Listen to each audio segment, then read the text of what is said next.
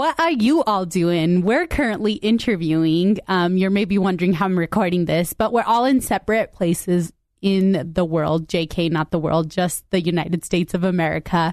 And due to that, we are not together, but you can still hear our voices together. Here is a previous episode. Oh, by the way, this is Harjeet. Please remember me. Don't forget me, okay? Can't handle it. How much coffee do you drink daily? Depends if it's a hers day. She said that with such a straight face. Okay, are we ready? Thanks for joining us again. The Bundle of Hers is back in the studio, and we're here to talk about a topic that I think affects everybody involved in healthcare, involved in the sciences, or, any philosophical field, and that's the issue of scientific trust. So over the break, I had a few incidences with some close friends of mine where we got on the topic of talking about medicine and certain healthcare outcomes and, things that normally maybe people don't talk about unless you're in medical school. But we were talking about, how do you put your faith into a physician? And I was actually really shocked to hear that even some of my closest friends and some of my closest family, they said, you don't trust physicians. Physicians are constantly changing their medicine, and, medicine is known to be an ever-changing field. And so nothing is absolute. One of my friends actually brought up a saying that they have in her culture where you never trust the doctor, you trust the patient. And so she was telling me, if you have a certain disease or if you have a certain, whatever it is, healthcare issue, never go to the doctor, go to the patient that has that issue. And so, first of all, how do you approach explaining what evidence-based medicine is and that's why it's changing? And then how do you go about trying to get their ideas and understanding their background with that? So, Lean, now that you've had this experience and kind of had time to think about it, is there anything you would maybe do differently or say differently to her in that situation that might make you feel better about the interaction or maybe change her mind? It was really frustrating because you try to explain it, but she was just so absolute in her ways. And it wasn't she doesn't have any scientific background. She just takes what she hears and she runs with it. And so that was kind of more frustrating for me. So when I tried to explain to her, like for instance, when she brought up the point, but medicine's always changing, so you can't trust it. I said, well, that's the whole point of, statistics and evidence-based medicine. That's the whole point of that. It's not that we're changing because we're like, whoa, we were completely wrong, but maybe there's a better solution that we are starting to discover more and more. And maybe we were completely wrong, but at that same time, now we have proof that was wrong, So it's not like we're playing with people's lives per se. Is kind of what I was trying to tell her. I was like, it's just a scientific method that we got to go through, and that's the way it works. But that brings up a really important point, and it's, how do we take these social myths, these cultural ideas and social standards that could be detrimental to health issues and, actually getting health. And how do we approach that? How do we approach that in a way that we can convince people that, there's something like established fact and we have there in order to take care of your health, So I actually think that's a really great question, Lean. I kind of come from the standpoint that before anyone can build trust with you, they don't trust you. So having that initial thought that before I'm entering a conversation is that this person doesn't trust me. So it's my job to build a relationship with them. They maybe had a ton of past experiences, the environment they grew up in, the way they were raised, the experiences that they had that brings them to this heightened point of mistrust for physicians. So I think really starting out slow, starting out to getting to know the person in front of you. And I know we only have so much time with a patient and we need to come to a treatment plan or some action that needs to be taken by the end of the appointment. But I think that's where a lot of the truth is it is hard because we spend years studying something and it's this person in front of me doesn't believe that. But I feel like the reason that I personally can be okay with this fact is because I grew up in a culture where a lot of people in my community don't trust doctors. So for me, that's something that I understand. For me, it's more of a known reality and then how to navigate that. I think you can't change people's beliefs, but you can somehow work with them to reach a place where they're going together.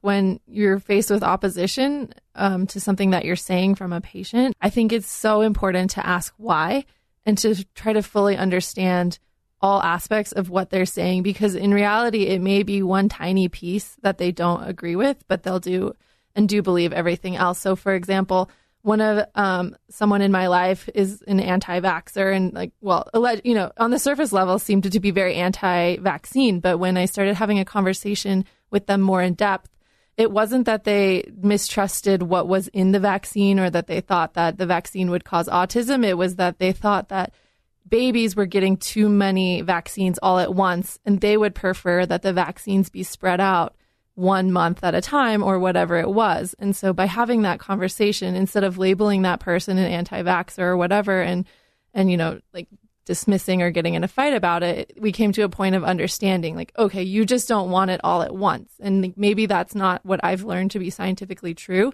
But if that's how I can help us come to the middle point, then I think that's a great outcome, right? So important to have that conversation about why and understanding why and all the aspects of it instead of putting in our own biases. Like you, I've had that conversation. My family moved to Minneapolis a couple of years ago. And the last time I was there I think it was in June or something, right before school started, the anti-vax conversation came up with a group of my relatives that were there. And it was just so interesting because they also were on that bandwagon of like vaccines cause autism and we don't want our children to get autism, X, Y, and Z. Mm-hmm. And so like just kind of inquiring about like, well, where did you get your evidence? And they're like, oh, it's a known thing.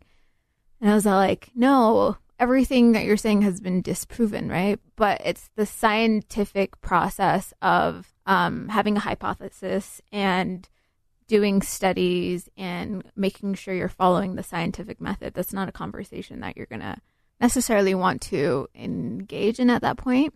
Mm-hmm. And so you start thinking about, okay, how do I best explain why vaccines are important? Yeah. And so in Minneapolis during that time, and even now, I don't know if you guys heard about it, there was a measles outbreak, right? Because kids weren't getting vaccinated, particularly in the Somali community. And I talked about that. And I said, even if it were true that it gave you autism, which it's not, it's factually just not, I think measles is a lot worse than having autism. Yeah. So maybe like finding a common ground, building that trust slowly is a way to combat that.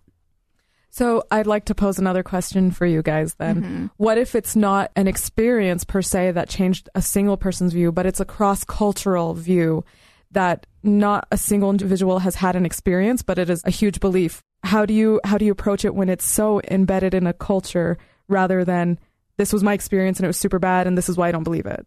So I think that, Lean, I don't know if you can change something like that instantly. It requires advocates in that community, basically of people that understand like that population, and then years of education and trying to get to the power people. You know, that's how you make change in the world. You get to those power people in that community, and that's how things are going to change. But aren't we as physicians possibly the most knowledgeable in this, per se, in anatomy and in physiology, that we would be the authority figures?